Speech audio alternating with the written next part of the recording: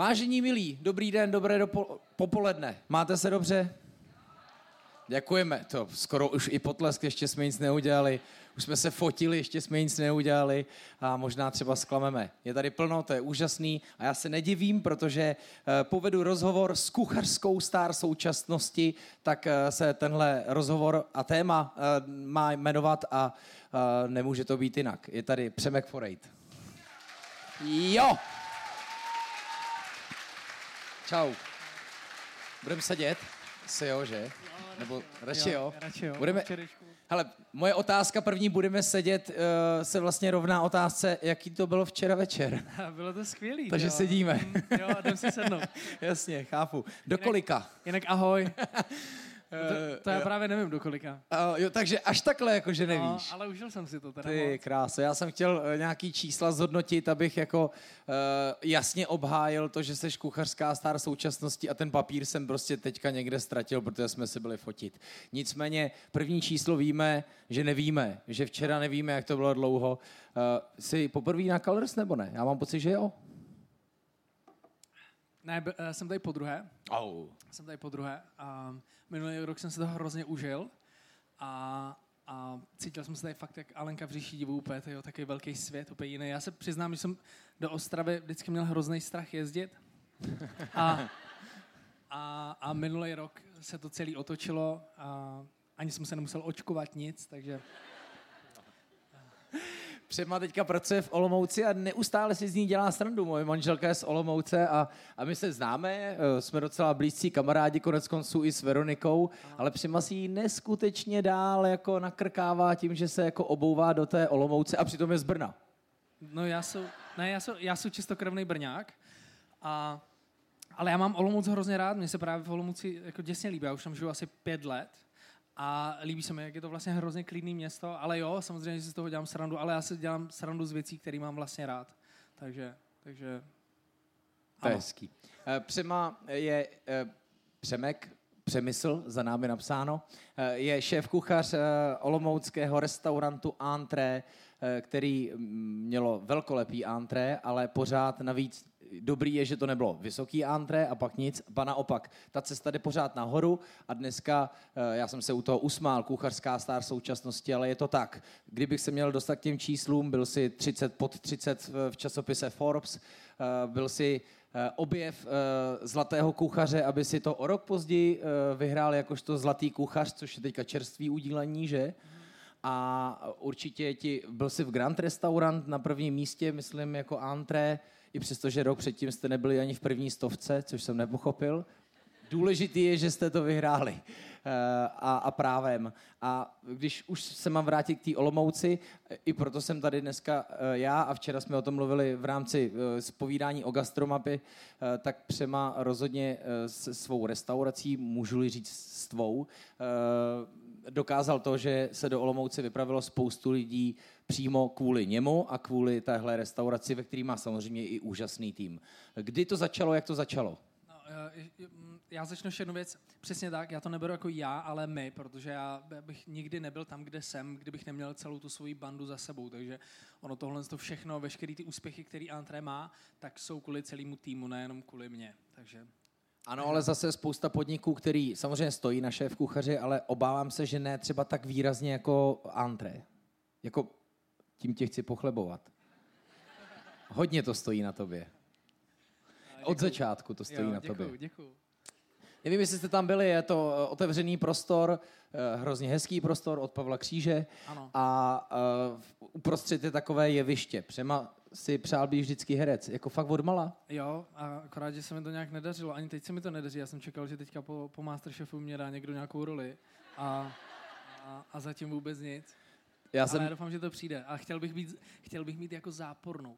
Fakt, to je dobrý. Jo, chtěl bych být fakt nějaký jako strašný sígr, nebo něco úplně jako... Já jsem kdysi dávno v seriálech účinkoval, ale nejlepší je, když hraješ jako Giara. Jakože negativní roli, protože máš nejvíc natáčecích dnů, zlo je potřeba, aby se mohlo dít dobro. A hele, budeš točit o 106? Jako. To já bych chtěl, tak kdyby tady náhodou někdo točil nějaký seriál a potřeboval tam fakt někoho zlýho, tak já si to hrozně rád zahraju. Wow. Ale předpokládám, že chtěl bys dát kuchaře, nebo... Ne, já to myslím, ne, že něco úplně jinýho, ne? Jako třeba kuchaře, který tráví lidi, jo? Nebo že by si byl až takhle zlej. Jako. Je fakt, že to by se mně třeba líbilo. Jo? Jo, to jo. Já jsem se chtěl dostat k bizarním menu, který mám třeba jako v antré, ale nevěděl jsem, že na to skočíme až jako... takže pozor, já jsem jich pár navštívil, těch jako happeningů u vás a bylo to super, ale že bychom došli až takhle daleko, do mírné nevolnosti, hraničící se smrtí. Já mám v hlavě jedno jídlo, který bych chtěl udělat. A je to, já nevím, takhle, vzniklo to vlastně na tom, že já jsem se díval na nějaký dokument, kde nějaký houbař lítal po lese a najednou tam byla mochomůrka a říká, tyjo, hele, dívej, mochomůrka a ta se dá v tomhle období takhle a takhle upravená jíst. A já opět říkám, to mochomůrka. A hrozně se mi líbí to, že v Japonsku je ryba, která se jmenuje fuga. Je děsně jedovatá a vy vlastně, když si ji chcete dát, tak musíte podepsat papír, že je dost možný, že pojete nohama napřed. A ti šéfkuchaři na to dělají zkoušky každý rok a je kolem toho obrovský halo, tak mně by se líbilo tohle právě počeštět a udělat to jako z naší české mochomůrky. Akorát, že nemáme zatím na kom to testovat, ale tohle to mám takový jako... Kdyby se nějaký křemílek přihlásil. Kdyby tady někdo z vás... Ne, já si mám srandu, já samozřejmě jako, je to věc, kterou bych chtěl dělat, ale potřebuji to vyřešit s mykologem a nějak to inspirováno přírodou, testováno na lidech. Je tady i Kateřina z restaurantu, říká, hlavně se nebavte o nějakých věcech, které hraničí. Ale já myslím, že právě u tebe to stojí, je to postavený na tom, že to hraničí. Jako, že vlastně konvence hraničí s totální divokostí, nepředvídatelností, servis chodí prostě v teniskách, bílé rukavičky nahradily odhalené kerky a motýle a tak. A je to vlastně jako, najednou si tím v podstatě vystihl trend, který naopak inspiruje jakoby další a další, a to na všech úrovních české gastronomie. Takže v tomhle se mi to líbí. A kdybychom se měli dostat k nějakým bizár menu, nemyslím jenom samotný bizár menu, ale těch pop-upů bylo u vás dost, ta silvestrovská, šampaňskou, bezdomovecká. No já začnu, protože my jsme, když jsme otvírali a začali jsme vařit, jak ty jídla byly hodně divoký, toho se jako držíme pořád, ale vlastně jsem zjistil, že lidi mají rádi, když je zatím vždycky ještě něco malýho a nějaký, nebo u nás je to prostě příběh. Já chci, aby každý to jídlo mělo nějakou myšlenku a fakt zatím něco bylo a ty lidi o tom přemýšleli. Takže jsme začali vymýšlet takovýhle chody, který vždycky mají nějakou blbost. Máme to urob si sám, co si člověk skládá a máme... Kači, co ještě máme? Máme bramboto, ano, jo, to už je profláklý, máme bramboto. No a je spousta takhle jídel a jedno z nich, nebo máme to menu, který se jmenuje Bizár a to je naskládaný ze samých takovýchhle blbostí. A vlastně, že vám řeknu co, když pojete do kolikrát jsem se ptal lidí, říkají, jo, já jsem byl v téhle restauraci, já nevím, michelinská tak, a když se ho zeptám, a co jsi tam jedl, tak si to nepamatujou. Jo, bylo to skvělé, a já vlastně nevím, co jsem tam měl. A to, že my za tím jídlem dáváme nějaký příběh a že ty lidi jako do toho zapojujeme, tak to jsou ty myšlenky, které oni si pamatujou a tím pádem si pamatují i to jídlo, protože jako spousta restaurací vaří skvěle, ale tyhle ty věci jsou prostě navíc. Třeba teďka máme jedno jídlo, které se jmenuje Final Touch of Jackson Pollock a je to vlastně vzniklo to tak, že jsme chtěli použít tresku, která je to druh tresky, která se jmenuje Pollock Cod, a chytli jsme se toho jména a nevím, jestli někdo z vás zná Jacksona Pollocka, byl to takový abstraktní umělec, který se proslavil stylem dripping a vlastně švihá barvou prostě na ty plátna a je to taky jako hodně messy. No a takhle vypadá to jídlo a vlastně to Final Touch of Jackson Pollock znamená, že tu poslední kapku si tam můžou dát lidi sami, takže tam mají konzervu se zbytkem té omáčky a pak si do toho můžou cákat a malovat a je to takový hravý a ty lidi se vlastně do toho zapojou. A pak mají ještě jeden úkol, že do toho talíře musí pak něco nakreslit, když to dojí. A my podle toho poznáme, jestli jim to chutná nebo ne. Takže když je tam srdíčko, tak je to dobrý, když je tam kosoštverec, tak je nám to úplně jasný. Už tam bylo srdíčko v kosoštverci. Ne. Teď mě napadlo se jako zabývat tímhle tématem, ale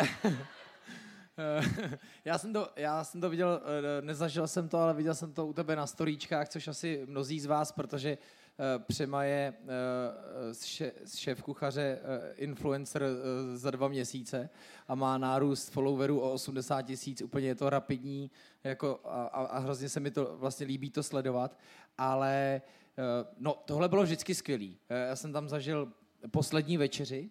Ano.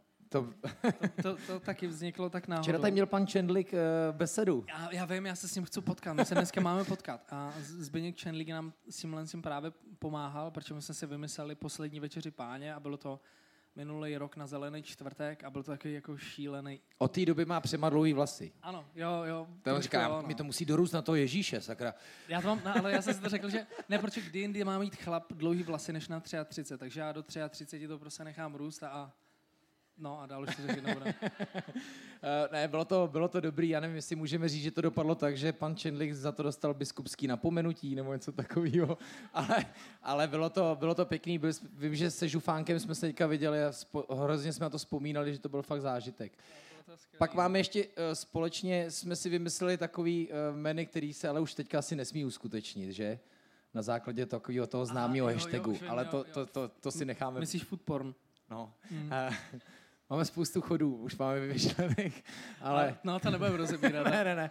Je přece jenom 12:35, 40. Všechny tyhle věci, všechny tady tyhle zajímavé jako meníčka a jídla vždycky vznikají někde prostě jako, že to nevymyslíte v kanclu nebo v kuchyni, když prostě, ale vymýšlí si to bokem, vymýšlí si to v hospodě, vymýšlí prostě, je ta inspirace, to chodí prostě jako samo a já sám nikdy nevím, co a jak mě prostě jako napadne a v tom je to jako skvělý. Mm-hmm. My jsme i o Andreje se bavili docela včera dlouho. Přemu určitě znáte jako po roce Masterchef soutěže. Koukal někdo na Masterchefa? Dobrý, většina, super. Jo, dobře. Ale dobrý, jako polovina, já jsem čekal třeba 4/5. A měli jste mě tam rádi? Já. Děkuju. Ani ruce nemuseli nahoru. A přitom si jako, my jsme se o tom bavili hodně dopředu, několikrát na pivu v Blackstaffu a já jsem nečekal, že budeš jako ten nejzlejší. Já jsem myslel, že od toho tam má být Ráďa. Já jsem nebyl nejzlejší. No, já jsem taky neřval, jo. Ne, to ti jsem nechtěl říct, že jsem tě tam neměl rád, ale že mě překvapila tvoje poloha mírnýho drsňáka. Mírný drsňák? No jako, tedy jako... No ne, tak já jsem to bral, tak... Viděl jsi včera koncert Florence? Ano, viděl. Která prostě byla víla a pak řekla fucking.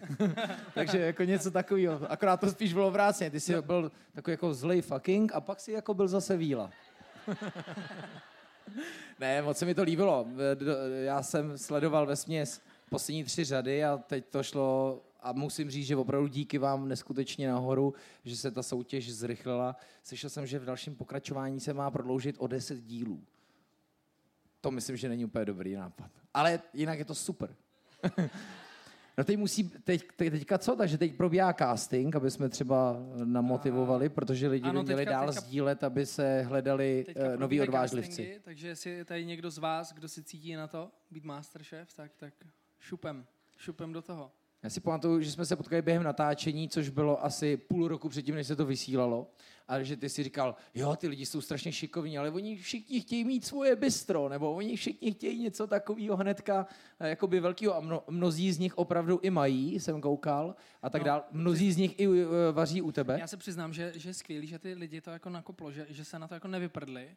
A když je sleduju, tu 16 tam byla, tak většina z nich opravdu někde vaří a otvírá fakt a pokračují, což je skvělý. A dokonce já mám vlastně u sebe 2 kluky, mám u sebe Olivera s Honzou Vorlem a jsou strašně dobří, tyjo. Fakt jsou hrozně dobří. Strašně dobře se nám jako se zapojili do týmu a takže z toho mám radost. Navíc Honza je vlastně s tebou z Hůdu, ne? Já jsem říkal Brňák, ale ty jsi jako vázaný na Dolní Kounice a on je z Ivančic, což je fakt kousek. Jako no. Kousek, no. To je jo.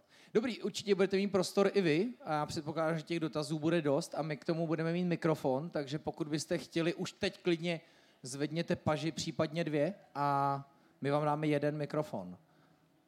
Možná to na nás zařvěte, já to zopakuju. Tohle tématu jsme se včera dotkli. Pán měl představu, že šéf kuchař je pán, který má 150 kilo. Ono se vždycky říkalo, že když tam dobře vaří, tak je to na tom kuchaři vidět. Tak myslím zní přesně ta fráze. Přema o tom včera mluvil. No, já si to úplně nemyslím, nebo prostě celá moje banda tak my jsme všichni prostě jako strašní hubeňouři. A i včera, jak jsme tady seděli, všichni kluci prostě jsou hubení. Jako tím, že kuchaři prostě jsou v té kuchyni fakt 14 hodin denně a je to fakt makačka. A třeba to jezení v kuchyni, tak vy vlastně celý den pořád něco ochutnáváte. Vy nemáte úplně čas, nebo kolikrát máte čas si sednout a najíst se, ale většinou celý den vlastně furt něco ochutnáváte, takže se celý den cítíte plnej a proto jsme takhle prostě hubení. Takže jestli chcete zhodit, můžete k nám do kuchyně a jako můj sen je nemít 62 kilo, mít víc. Jako jednou bych toho chtěl jako docílit a dokonce jsem kvůli tomu i začal chodit cvičit, což je hrozně vtipný, protože já tam zvedám ty růžové 1 kilovky. A pak vždycky, když odcházím, tak se cítím hrozně velký. Takže a ne, není to trend, prostě to tak je, jako kuchařené, fakt hrozná dřina. A ti kluci to mají jako děsně jako vydřený. Že... My jsme se bavili včera o Přemový práci v Londýně, kdy 2 nebo už dokonce 3 roky v podstatě co pracoval? Dřel 14 hodin denně v restauraci a že si říkal, že tam si vlastně strašně zhubnul, ne? Že já jsem tam zhubl na 53 kg a když jsem se vracel, tak máma úplně se zhrozila. Ale vlastně to bylo to, co mě jako nakoplo. Já jsem se tam hrozně moc naučil a vlastně jsem to potom ukázal tady, v Česku. Takže ono je to vždycky něco za něco. Ale byla to fakt jako bylo to hrozný. Já jsem začal a po 2 měsících říkám nic, tak na to prdím, prostě jedu dom. A pak si říkal, ale nemůžu se vrátit, jako nemůžu přijít si se sklopenou hlavou a tak jsem zpátky, tak jsem si dal, že vydržím půl roku, z půl roku byl rok, a nakonec jsem smrděl 3 roky a bylo. A dneska prostě mladí kuchaři chodí do antré, což je hezký. A ještě co je skvělý, co se mi hrozně líbí, že spousta mladých kuchařů teďka cestuje a jezdí prostě ven. A že vidíte, jako to, že mi sleduje hromada lidí, i já sleduju spoustu prostě mladých kuchařů, kteří fakt vycestovali a jsou v úžasných restauracích, takže já se hrozně těším, až tyhle ty kluci prostě budou brutálně nakopaní, vrátí se zpátky do Česka a prostě nám tady všem vytřou zrak. A fakt si myslím, že je to skvělý, mám z toho hroznou radost. A všem jim fandím. Děkujeme za první, vlastně druhý dotaz. Já bych se vrátil teda ještě k tomu Masterchefovi. Mě by zajímalo, jestli porota bude ve stejném složení, jako byla i loni, nebo jestli tam bude třeba nějaká změna. Já myslím, někoho nahrazuju, ne? Ty to nevíš ještě. Já to taky nevím. Necháme se překvapit asi, necháme se překvapit. Ta smlouva mlčenlivosti. Mimochodem, to je zajímavý. Já jsem tady zmínil, nevím, jestli i tohle si říká může, už jsem to stejně řekl, že je to v podstatě natočený půl roku dopředu, ale že ty lidi jsou vlastně v brutálním vleku té mlčenlivosti, zvlášť ty soutěžící, když mezi nima probíhala třeba mírná či velká nevraživost a teď to musí tak jako udržet a na těch sociálních sítích se tvářit strašně překvapení a děkovat všem za to, že jim děkujou a děkovat všem, ale i co je nemají rádi a v obráceně, že to musí být jako hodně těžký. U mě je těžký to, že já co nevím, to nepovím. A já mám jako hrozný problém, že já vždycky všechno vykecám. Ale tohle je snad první věc, kterou jsem neřekl vůbec nikomu. Prostě fakt jako nikomu, ani svojí mámě, prostě vůbec nikomu. Takže já jsem vždycky šel, vyřval jsem si to někde prostě jako v peřinách, abych to jako ze sebe aspoň dostal, pak jsem zase zpátky vrátil a bylo nikomu jsem to nevykecal. Takže jsem na sebe jako hrozně hrdý. Přišel domů, skočil si do peřiny a zařval si doprava Kristýna, ne, nebo co? Ale to Kristýna, dobrý, mám to za sebou. Kristýna byla úžasná, myslím, že nainspirovala spoustu lidí ze své generace se tomuhle věnovat, což je jakoby neskutečný. My právě teďka budeme mít jakoby anketu Foodblog roku, kde budeme oceňovat lidi za přínos a já si myslím, že to je přesně ono. Jakože musela jako i díky koneckonců sociálním sítím jako nainspirovat strašně moc jakoby svý generace k tomu, aby mami to, co je dneska zase špagety, jo, že to je neskutečný. Co pro tebe bylo jakoby největší překvapení? Nejenom na té soutěži a tom vyznění, to muselo být asi velký překvapení, teď o tom kotrmelci, co se s tebou stal, jsem už tady jako mluvil, ale co se týká toho natáčení, chtěl jsi být herec, tak co tě tam překvapilo? A co tě bavilo na to natáčení? A já jsem se to hrozně užil, protože já se přiznám, já se rád dokazuju, takže mě to dělalo dobře a... Jo, to herci dělají rádi. A ne, bylo to skvělý. to stačí. Ne, já přemýšlím, co... Ne, jestli jako třeba si, když se něco bralo znovu, tak jestli si říkal, ne, když tam to poprvé bylo lepší. Neměl už si třeba takový ty maníry těch ne, jako... Ne, to jsem jako neměl. Nebo si myslím teda. Ne, dobrý. Ale bylo to hezký, že vás jako dost nechali mluvit za sebe. Mně se to fakt líbilo. Ano, a mělo to dobrou flow. Tohle byla věc, nebo já jsem strašně rád za to, jak jsem si sedl s klukama. Mm-hmm. Jak s Ráďou, tak... Mě to taky dost překvapilo. Já nevím, jestli jste tyhle kuchaře sledovali před touhle soutěží. Tak oni dva se jako moc nemuseli. Je slavný jako... článek Honzy Punčocháře, který útočil do mechu, tudíž do Radka v době, kdy Field získal hvězdu a jako nebylo to tam řečený, ale každý z nás to tak čet. A vypadali jste fakt jakože... A na rovinu mezi něma dvou, nebo oni dva jsou teďka jako velice dobří kamarádi. A mně se s klukama hrozně dobře jako spolupracovalo. A bylo to vlastně jako hrozný paradox, že Honza je čistokrevný Pražák, Ostravák a já z Olomouce a vlastně jsme si rozuměli. Ani žádný translator, nic takového jsme nepotřebovali. Prostě. Kdo byl pro Přemu inspirací, vzorem v době, kdy začínal? Mě hrozně inspiroval můj bývalý šéfkuchař v Londýně. Nebo já jsem tam dělal pod 2 šéfkuchařama a každý byl úplně jiný. A vlastně se mně líbilo, co vaří, jak vaří. Já jsem... Asi moji šéfové, ti pro mě byli takový, jako, já jsem si řekl, tak tam, kde jsou oni, tak tam se chci dostat taky. A vlastně to byla ta moje představa toho, že se vrátím do Česka a prostě vybuduju restauraci, která bude na stejném systému a tak. Takže Marcus Eves a Andy McFadden, tak to byly 2 moji šéfkuchaře. Je pravda, že kuchařský prostředí je hodně drsný, ale už i tahle oblast se docela emancipuje. Konec konců my jsme se taky o tom včera bavili, Přema sám říkal, že jako nechtěl používat tu velkou metodu biče, ale že už se snažíš být na kluky jako příjemnější, protože tak a zase na druhou stranu asi v Londýně by pořád ty zájemce o to být v kuchyni měli, že jo? No tak tam to bylo i tím, že fakt tam byla prostě fronta lidí. Tam třeba životnost té kuchyně byla 2 měsíce. A to se věděli, jakmile ten člověk dostal prostě na servise bídu a odcházel a bral si nože sebou, tak jsme věděli, že už se zítra nevrací a někdo z nás prostě je bezvolná a musí přijít místo něho do práce. A vlastně a my, když jsme otvírali antré, tak já jsem včera říkal, tak já jsem taky na ně byl kolikrát jako zlej a hnusnej, ale pak si člověk uvědomí, že to mu nestojí řada prostě za barákem a když tam bude sám, tak to prostě nezvládne. Takže jsem to přehodnotil a myslím si, že teďka jako že fungujeme skvěle a já mám úžasný tým. Je to tak? Můžete se zajít Už byl někdo z vás v antré? To je dobrý. To je dobrý, dobře. Na fine diningovou restauraci super, takže jeďte dál. Tak to je věc, která by se měla jako, má to být zážitková věc, že jo? Což není asi úplně denní chléb. Pokud to někdo může, tak se má. Tak fajn.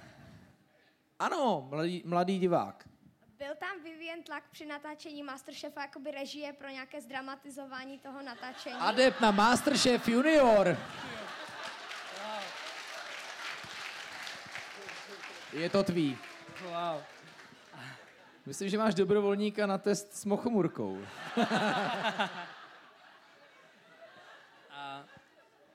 Je to věc, ze které já jsem ze začátku měl strach, že tak bude a vlastně to tak nebylo. Možná si to někteří lidi můžou myslet, ale mně se líbilo to, že nám vlastně doopravdy nechávali volnou ruku.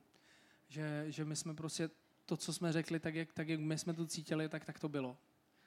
A takže tam nebyla žádný tlačení a takovéhle věci. Já vím, že spousta lidí si tohle může myslet, ale to je to, co mě se na tom líbilo a to, proč já bych tu řadu chtěl dělat znovu. Prostě.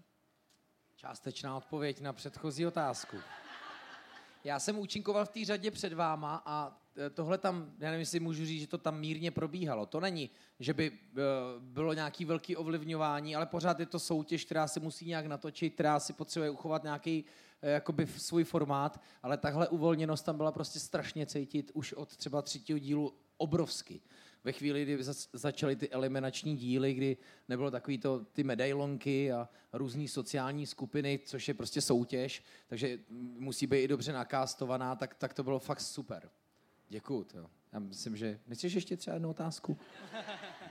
A kdyby se baví tě vaření? Sledujete někdo Masterchef Junior? To je mazec, co? Ten je dokonalej. Je to jako čumem, co ty děcka. To by jako i Kristýna Oldschooler mezi nima byla jako hodně daleko. Jako. Ne, to je slušný, jo. Tak jo. Ano.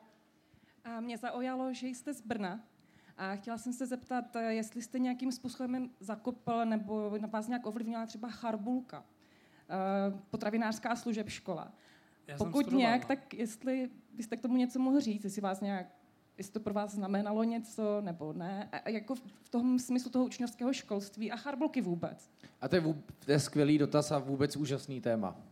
A já jsem prošel Charbulkou, takže já jsem byl na Charbulce a přiznám se, že tehdy jsem byl všaký lajdák, že mě to vaření asi až tak moc, nebo ne, mě to chytlo jako v průběhu. Já jsem nebyl ten, který by šel na kuchaře, protože to chtěl dělat už od malička. Já jsem prostě nevěděl, co budu dělat, tak jsem šel na kuchaře a vlastně v tom průběhu mě to začalo bavit. Takže se přiznám, že já jsem se tam tak jako odchodil a potom pokračoval dál, ale No říká se, že 80% absolventů, nechci říkat přímo kuchařů, ale vůbec jako hotelovek a kuchařských škol to vlastně nechce dělat. A proto i v restauracích a v gastru pracuje 80% lidí, kteří nejsou vyučení. Já mám ještě jednu věc. Mně, co se líbilo hrozně v Anglii, že ty kluky tam posílali fakt do superových restaurací. Kluci vlastně tady vylezou školu, kluci a holky, a jdou prostě do nějaké šílené restaurace, kde jim sice nabídnou jako pěkný peníze a na to oni slyší, ale tam se naučí hrozně moc chyb, tam se naučí to, jak prostě jako dělat věci špatně. A já se přiznám, že já jsem měl to stejný, já jsem vylezl ze školy a moje první práce, takhle mě ho našli rodiče, protože mě strach, že budu lenoch a že budu smrdět doma prostě a tak. Tak byla v jedné restauraci, já to nebudu jmenovat, ale pamatuju si první den, kdy jsem tam došel a to asi ani nemůžu říct, jo, prostě to byl šílený. Byl to hell. Byl to fakt hell a vlastně jsem se tam jako nenaučil nic pořádného. A vy se potřebujete naučit hrozně moc věcí. Potřebujete naučit, jak se chovat k surovinám, jak zaskladňovat, jak prostě se celkově chovat v té restauraci, jak si po sobě uklízet. A to je velká škoda, že ti mladí kluci prostě nechodí do takovýchhle restaurací. Přemo, ty jsi potom vzplál v Kojiši nebo právě pod Michalem Getem? Ty jsi i v pavilonu mě to nakopalo, v pavilonu ne, já jsem byl v Brně, já jsem byl u Kastelána. Pardon. Pod Michalem Getem. Předchůdce pavilonu. A s tam jsem potom vlastně utekl do Londýna. Tam mě to nakoplo tím, že se do toho Kastelána vrátil jeden klučina Jirka Nedorostek a právě dělal u Gordona Ramsayho. A tehdy ještě v Česku nebyla žádná restaurace, která měla hvězdu. Takže on mě říkal, prostě vypadni odsud, jeď do Londýna, aby si tam něco naučit. Takže já jsem tam jel s cílem, že chci dělat v michelinské restauraci. Takže myslíš si, kdybychom se vrátili k tomu tématu, že by nebylo prostě špatný, že když už na tom učilišti nebo škole to není žádný velký vzrušo, tak by bylo prostě dobrý jim hledat adekvátní dravý stáže. Ano, posílat je prostě na zajímavý stáže do těch nejlepších restaurací, které tady v Česku máme. A máme jich tady spoustu. Máme prostě skvělý restaurace v Česku. Takže než je posílat někam do nějakých školních jídelen, já vím, že si třeba aspoň jeden rok takového vaření musí prožít, ale i tak je prostě dát do nějaké restaurace, kde fakt se naučí prostě všechny ty věci, jak správně dělat. A chytí hlavně zápal. Tak konec konců nový trend je, že v podstatě ty restaurace už spolupracují s těma učilištěma, vyhledávají si ty, který to opravdu jako chtějí chytit za dráp. Tak jo, děkujeme za dotaz a téma.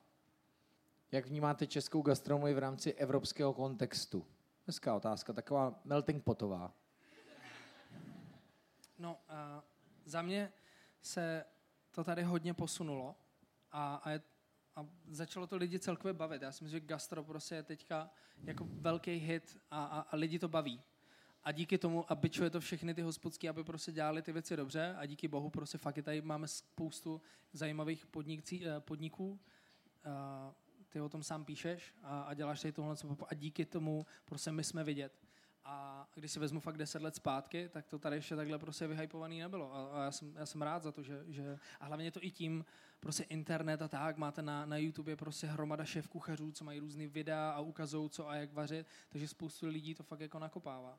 Takže za mě Šlo to hodně nahoru, zatímco třeba ve Francii, která možná usnula kdysi v 80. letech, kdy to byla ta nejvyhlášenější gastronomie, tak dneska už ten standard, kdy jsme říkali, kdekoliv, kamkoliv přijdeš, je to strašně vysoko, tak najednou se vlastně ukazuje, že se i tohle u nás v podstatě zlepšilo a s každým tím dobrým podnikem se lepší i host, protože ve chvíli, kdy zažijete něco super, nejenom že pěknýho, ale v dobrém prostředí a hezky to tam vypadá a docela mile se k vám snad i chovali, což je dneska ten nejtěžší problém, tak po druhý to nebudete chtít zažít hůř. No. Tak fajn, děkujem. Nevím, kolik máme času, ale věřím, že by někdo přišel. Dotaz je, jestli byste si přáli v Olomouci Michelinskou hvězdu, já to doplňuji, je to vůbec možný? Já jsem to měl jako velký sen. Já jsem si řekl, že do 30 budu mít hvězdu. A nestalo se. Tak přišly vlasy. A já jsem to jako hrozně přehodnotil. Pro mě to byl jako velký point, velký cíl. A vlastně teď si užívám to, že máme plnou hospodu. Té restauraci. Hospodu. A že k nám chodí lidi prostě za tím, co my děláme. A já si myslím, že kdyby my jsme dostali hvězdu, což se stejně nestane, protože jsme v Olomouci a k nám nikdy nezabloudí, tak já si myslím, že by nám to změnilo klientelu, i nás by to změnilo, protože najednou my bychom nevařili pro lidi, my bychom vařili pro komisaře a každý den bychom měli strach, jestli tam náhodou není. Já tady tohle z toho prdím. Mně už to přešlo, hodil jsem to za hlavu a já chci prostě vařit ty věci, které my děláme. Já chci vymýšlet blbosti a tohle je 100krát lepší. Je 100krát lepší mít prostě plnou hospodu a vařit pro ty lidi, co fakt za váma chodí, protože baví to, co děláte. Ne, že máte prostě hvězdičko na dveřích. Naprosto souhlasím. Krásný, ale...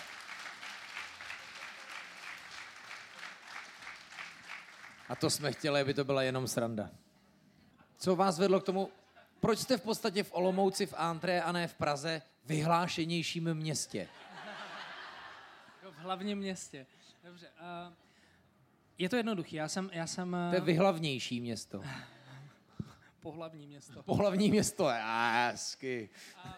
Já jsem dostal nabídku od investora, který vesměs došel a řekl, hele, mám místo v Olomouci, chci tam postavit restauraci a nechám to na tobě. A mě bylo 27 a tohle je prostě jako splněný sám. V tomhle jsem měl hrozný štěstí. A já jsem ze začátku byl trochu skeptický, protože říkám, ty Olomouc, co tam budu dělat? A ještě jak jsem se vrátil z Londýna, to jsou ty fory na Olomouc. Říkal, tam není taxi, tam se jezdí na oslech a tak. Ale vlastně se mi Olomouc hrozně líbí a byl to obrovský challenge. A líbilo se mi to, že tak jo, pojďme udělat prostě hospodu v Olomouci, kam se bude sjíždět celá Česká republika a nám se to fakt daří.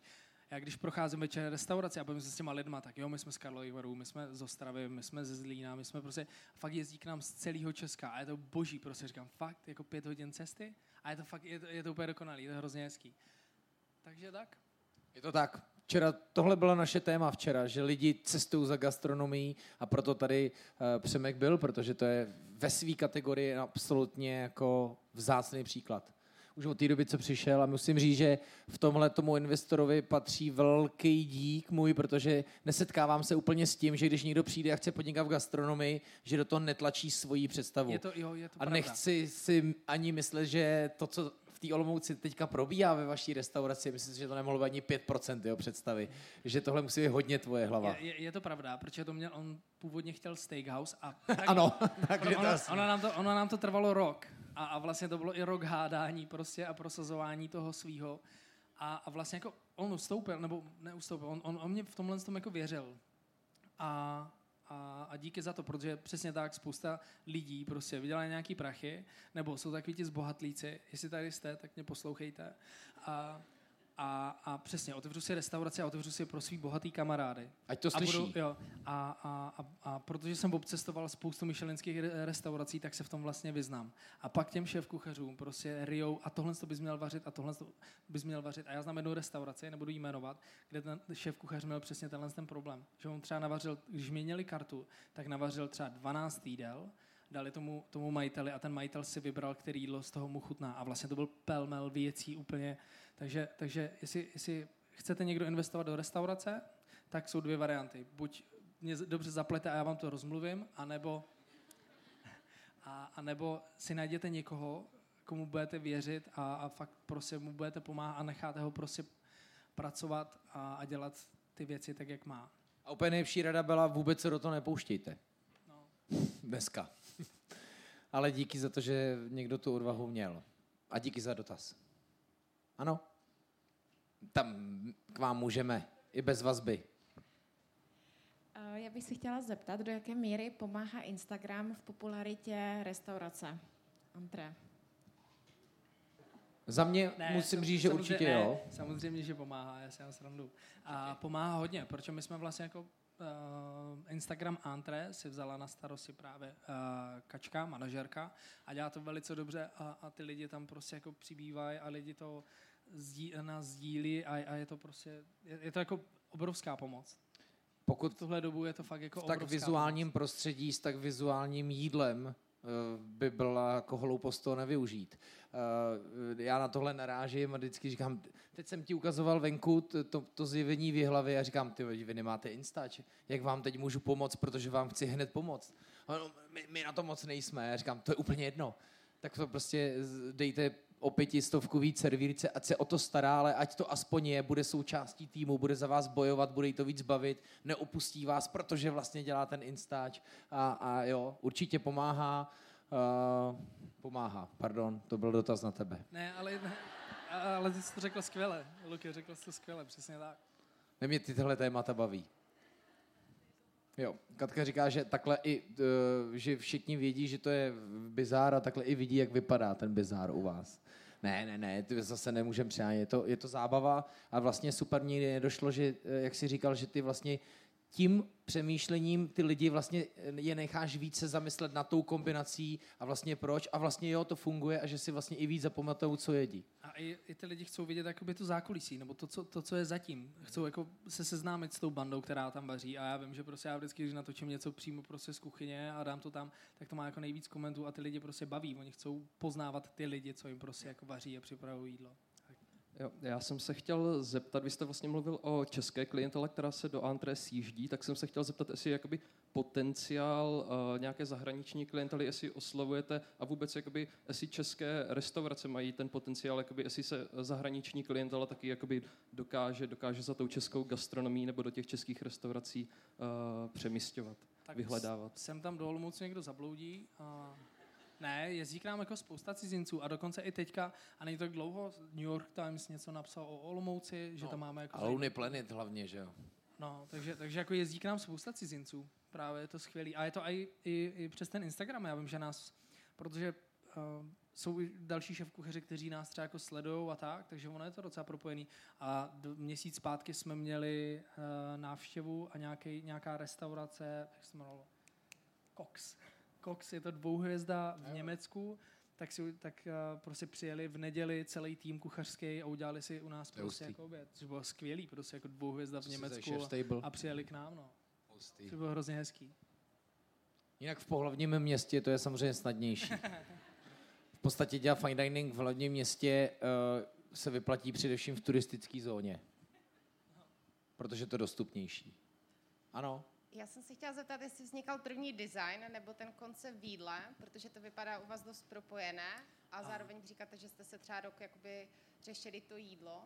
No, bylo to už bylo, třeba my jsme měli 3 jako návrhy toho designu, ale my jsme začali přemýšlet o konceptu a já tím, že jsem ještě předtím dělal 2 roky v jedné restauraci v Kojiši, která byla skvělá, tak vlastně po těch 2 letech, když člověk furt musí dělat Asii a ryby, tak nemůže jako utéct, a kdyby tam dal něco, já nevím, italského nebo českého, tak ty lidi ho za to sepsou, protože má ta restaurace asijská, tak jsem chtěl vymyslet koncept, který bude mít jako otevřený prostě dveře a nebude mě dělat žádný mantinely. A tak jsme vymysleli inspirováno přírodou a vlastně ten designer to hrozně dobře pochopil, tu naši myšlenku a vlastně to úplně jako zapojil a udělal jako nádhernou restauraci. A já se přiznám k jedné věci, že já jsem třeba člověk, který ho jako strašně moc věcí omrzí, proto my třeba měníme pořád, každý měsíc děláme nějaký změny jídel. Ale já v té hospodě, jsme 4 roky otevření, nebo zachovujeme 4 roky a já se tam furt cítím jako dobře a furt to tam má prostě pro mě jako hrozně dobrou energii a hrozně se mi tam líbí.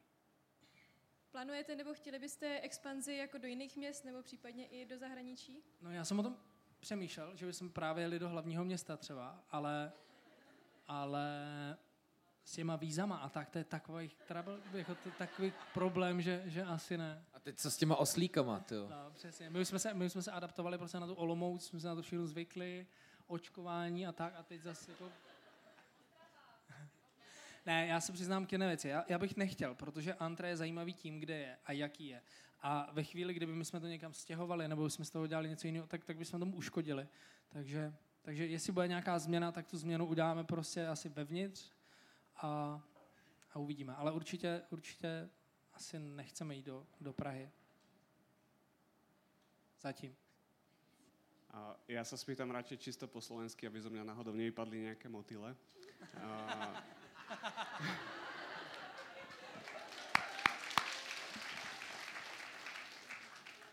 Mali ste čas si prejsť stánky s jedlom tu na festivale a ak áno, máte nejaký tip, kde čo navštíviť a kde sa dobre nájsť? Ak sa to vôbec dá. Já jsem včera stihl akorát Bobra. Řeznictví Bobra. Hospůdka u Bobra a kde je Patrik Řezník. Ano, taky drobek, taky to poznáte, taky malej hubený kluk. Hned na vás začne zřvát, urážet vás a tak. Jo, tak to je on. Takže tam jsem byl. Mají tam hojsin bůček. Mají tam hojsin bůček a je moc dobrý. Měl jsem ho v tom jejich domácím rohliku a bylo to skvělý. Já měl s rýží. A ještě dělají v pita chlebu. Jo, to měla kačka. Kačka měla v pitě a to teda obrovský. Takže jediný to jsem stihl. A dneska asi bych si to chtěl projít, no. Určitě. Sledujte i mě na Instači. Prohrávám s Přemkem asi o 3000. Ne, si dělám srandu. Trošku. Já právě nechci tolik kecat, protože mám tady furt napsáno moderuje. Jestli v Olomouci vzrůstá konkurence, jestli to tak vnímáš? Ale konkurence je úplně všude. A já si myslím, že jako, my jsme nikdy nepodceňovali nikoho, kdo kolem nás vaří. Nebo jinak, my se s každým přátelíme a kamarádíme. A já všem v Olomouci fandím a jsem rád za každý podnik, který tam nově vyroste a rostou tam. Takže já to neberu jako nebo je to konkurence, není to konkurence a já to prostě beru, jsem rád za každý dobrý podnik, který je a vlastně nás to jako tím bičuje, že jako člověk neusne na vavřínech. V gastru platí takový hezký rčení, že amatéři si konkurují, profesionálové spolupracují. A pak je to vždycky strašně vidět i v tom městě a zvlášť v té mladé vlně tato hrozně změnila a fakt to hezky funguje. Jsem autorem toho citátu. Já srandu. Podruhý. Trochu. Jaký je váš další životní cíl? Sakra. No tak kromě detektivky se zlou, nebo ano. Zlá role. To já nevím. No, asi dál pokračovat prostě. Já nevím, tam je nejhorší, že já nevím, co mě třeba napadne za týden a tak, jakože, ale asi pokračovat. No jo, vlastně, a ještě, takhle, mám v plánu v 35 mít tělo antického boha. A hrozně mi to nejde se tam dostat. Ty jdeš o to Ježíš ještě dál. Ne, mám to v plánu, no. Do 35 to musím prostě stihnout. Tak je pravda, plnou hospodu máš, je to všechno vlastně, je to dobrý a tak jako udržovat ten vrchol, ne? Aby nebyl špičatý, ale aby to byl takový ten hřeben, po který můžete dlouho jít. Přesně tak, aby to furt fungovalo, a vlastně se mi to i líbí, že Antres je to celý jako, že to postupovalo, že to nebylo prostě jako wow, ale že to fakt prostě šlo postupně a teď jsme 4 roky a každý rok se vždycky jako něco přibalovalo a vždycky se o nás vědělo víc a víc. Ale zcela zásadní otázka, ta soutěž tomu dost pomohla, že? Jo, dost. Protože to spoustě lidí to otevřelo oči a spousta lidí měla třeba hrozně moc předsudků, jaký to u nás bude a tak. A teďka s ta soutěž si řekli, tak jo, tak se tam teda půjdeme podívat. Jo. A vrací se ty lidi, což je skvělý. Mně se líbí, že to prostě jako baví, no. A to jsou i ty věci, i ty meníčka, jak jsme se bavili, prostě, co jsme dělali, to my jsme měli na Silvestra úplně dokonalý menu. Jo, to je hezký, tam řekni pár chodů. Jmenovalo se to, takhle, my jsme nevěděli, co. A došel za mnou sommelier, že bychom mohli něco ze šampaní, akorát, že šampaň je hrozně drahá, je skvělá a hrozně drahá. A já jsem říkal, ale to jako u nás, jako, to nemůžeme udělat, jo, to je hrozně drahý, my jsme jako nikdy nic tak drahýho prostě jako neměli. Protože k tomu se hodí sami jako drahé věci, jako humři a kaviáry a ústřice a tak. No a pak přišel nápad, že uděláme pur champagne a chudou šampaň a napárovali jsme menu jako na šampaňský, akorát, že ty jídla byly inspirované tak jako trochu lidma bezdomova, takže jsme tam měli jsme holuba, ale to byl holub z Horního náměstí a měli jsme z nosu. ústřice, ale vlastně jsme vzali jenom z kořápky z ústřic, do toho jsme nasekali hlívu ústřičnou, udělali jsme takový tartár a udělali jsme tam jako slanou vodu, jakože to opravdu z moře. Pak jsme měli kaviár, kde byl, vlastně jsme si vzali zase jenom tu konzervu od kaviáru, uvařili jsme čočku beluga a dochutili rybí omáčkou a tak a servírovali jako kaviár. A jeden chod byl to vlastně tafín, což je taky francouzský koláč, ale servírovali jsme ho udělali jsme ho jako do tvaru pizzy a naservírovali jsme ho do pizzových krabic. Jo, a ještě jsme to jako nakousali, nebo tvořítkem, aby to vypadalo, že je to jako nakousaná pizza. Vy jste nechali jenom kraje. Jo, a ještě jsme nalákali jsme lidi na humra, ale vlastně jsme si vzali z kořápky z humra, udělali jsme z toho silný bisk a v tom bisku jsme potom vařili kapra, takže ten kapr chutnal jako humor. To je prostě jak ženský, navnadíš a nedáš. No.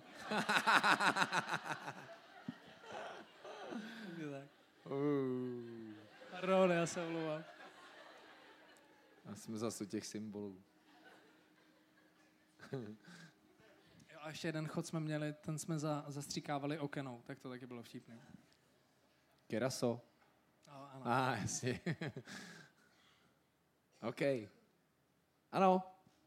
Mě by zajímalo, když se vrátíš třeba z práce večer, jestli si doma ještě vaříš nějaké jídlo, nebo ti stačí... Hele, já mám v ledničce vždycky jogurt. Ne, já si třeba doma... Nebo takhle, já si doma nevařím, protože já jsem se teďka nedávno stěhoval a tam, kde jsem bydlel předtím, já nevím, je dost možný, že tam třeba bydlel ty, protože ta linka byla takhle vysoko. Ne, fakt, já se nedělám sranu a tam se nedalo vařit. To bylo takhle vysoko.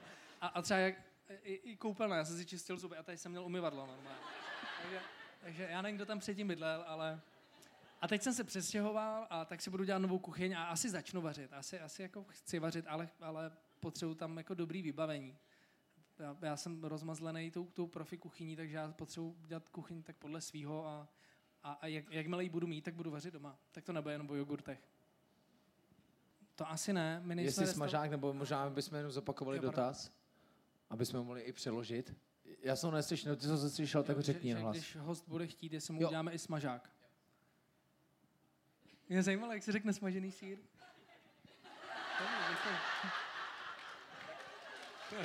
Super. Ale to je vlastně ono. To je ta kuchařská práce s tím smažákem. Že?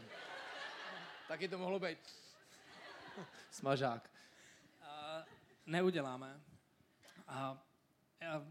To je taky jedna restaurace. Já jsem si prošel jednou restaurací, kde přesně tyhle věci byly. Kde tomu tak trochu vládli číšníci a chodili vždycky, teďka přišel takový host a dojel v takovém bávu a on by si tady dal smažený sýr. A najednou celá kuchyň prostě mu dělala smažený sýr. Nebo někdo došel a tam má narozeniny, potřebujeme rychle 3patrový dort. A takhle to v té restauraci fungovalo a já takovéhle věci nechci dělat. Já chci vařit to, co nám chutná a tak to servírovat lidem a my máme prostě spoustu svých pravidel, který se držíme takže tak. Je samozřejmě, co já mám rád, tak je to paradox. Třeba když jsem byl děcko, já jsem vůbec nic nejedl. Já jsem miloval sladký, ale třeba jako bůček a takové věci, v životě bych to nedal do pusy. A teďka já si ujíždím přesně tady na těch masných věcech, takže bůček a takový, to já mám rád. Nejde to vidět, ale mám rád tady ty prasárny. Jaký šampon? Jaký používám šampon? Wow. No, ale je fakt, že na to se mi ptá spousta lidí. Co dělám s vlasama? A já si mám vlastně nedělám vůbec nic. Já si jako... Moře. Myju si vlasy samozřejmě, ale já nevím. Ale jo, vypadáš, jako že ses furt vrátil z dovolený.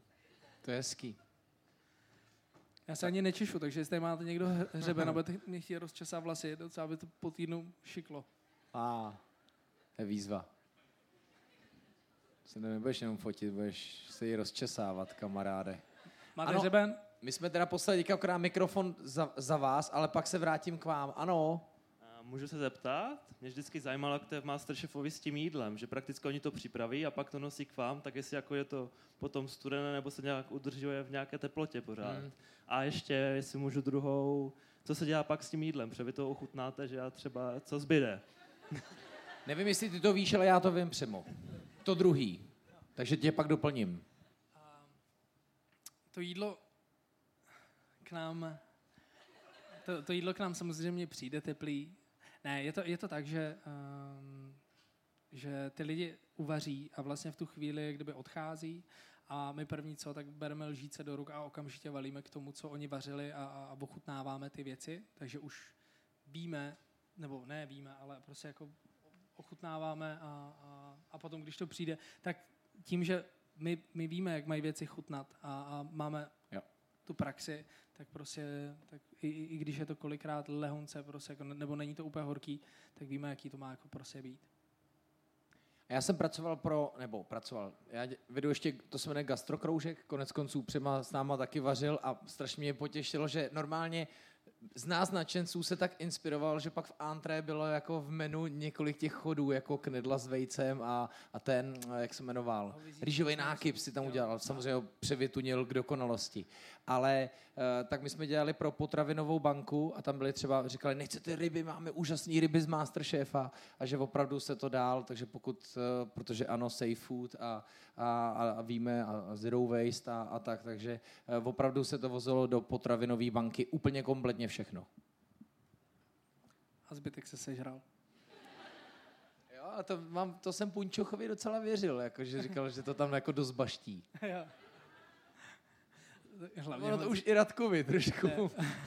Nevím, jestli si Radka pamatujete před... já jsem se s ním vlastně potkal v antré, to je tak 3 roky, pamatuješ si, jak tam seděl? Asi jo. To jsem tam byl já, Levý a Radek v jeden den. To bylo hezký. Měl bílej pásek a byl hrozně hubenej. Hezká otázka, jestli něco, co neumíte. Je spousta věcí.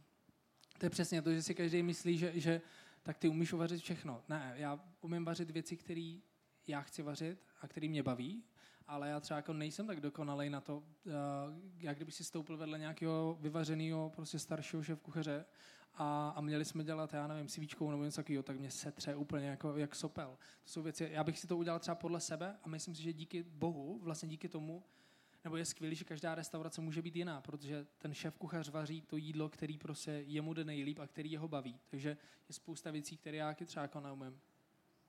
A třeba vím jednu věc, kterou bych v životě nevařil. Bičí žlázy. Protože to se prostě, to se prostě nedělá. To jako chlap nemůžeš vařit něčí koule. Ale to dobrý, já jsem jako měl na Šumavě... Já jsem měl jednou a měl jsem to právě jako já jsem to viděl, v Masterchefovi. Vůbec mě to nedělalo dobře a v životě už nikdy prostě jako nechci. A to se divím přitom. Jak se řeknou bičí koule?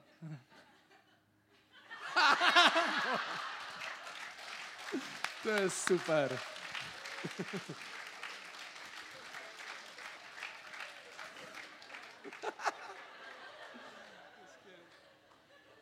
Dobrý. To si uděláme jako pozdrav v antré. No jaký magor, že to zapracuje, takže až jednou v antré ty bičí žlázy budou, tak přijde servis. Jak to bylo? A host. Co? Bylo hezký. Ty jo. Máme místo na poslední dotaz. Tak se snažte. To už bude konec. Já ještě nechci konec. Vy jste dobří, tyjo, a hlavně se vás tady úplně jako, je vás tady fakt hromada, to je skvělý. Jo. Odliv na hlavní stage. Já myslím, že Přemo nebudeš mít ještě úplně konec vedle. Jakože ještě Včera si potřeboval na záchod, tak si utek. Já jsem potřeboval. Mám odpočítávat, tak jak se mi to jednou nepovedlo? To já teďka asi nedá. A kolik zbývá do konce? 3 minuty. Ale pojď, zkus to. Hecni se. Já musím to s těma svými packama vždycky. Tak Ne, ty děláš takhle, ne? Takhle děláš. Jak? Dokonce vař... Počkej.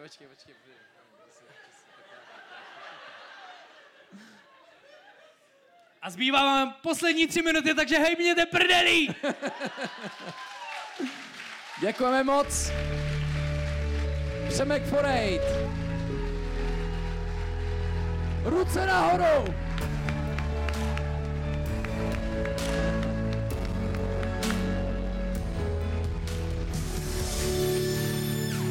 Děkujeme.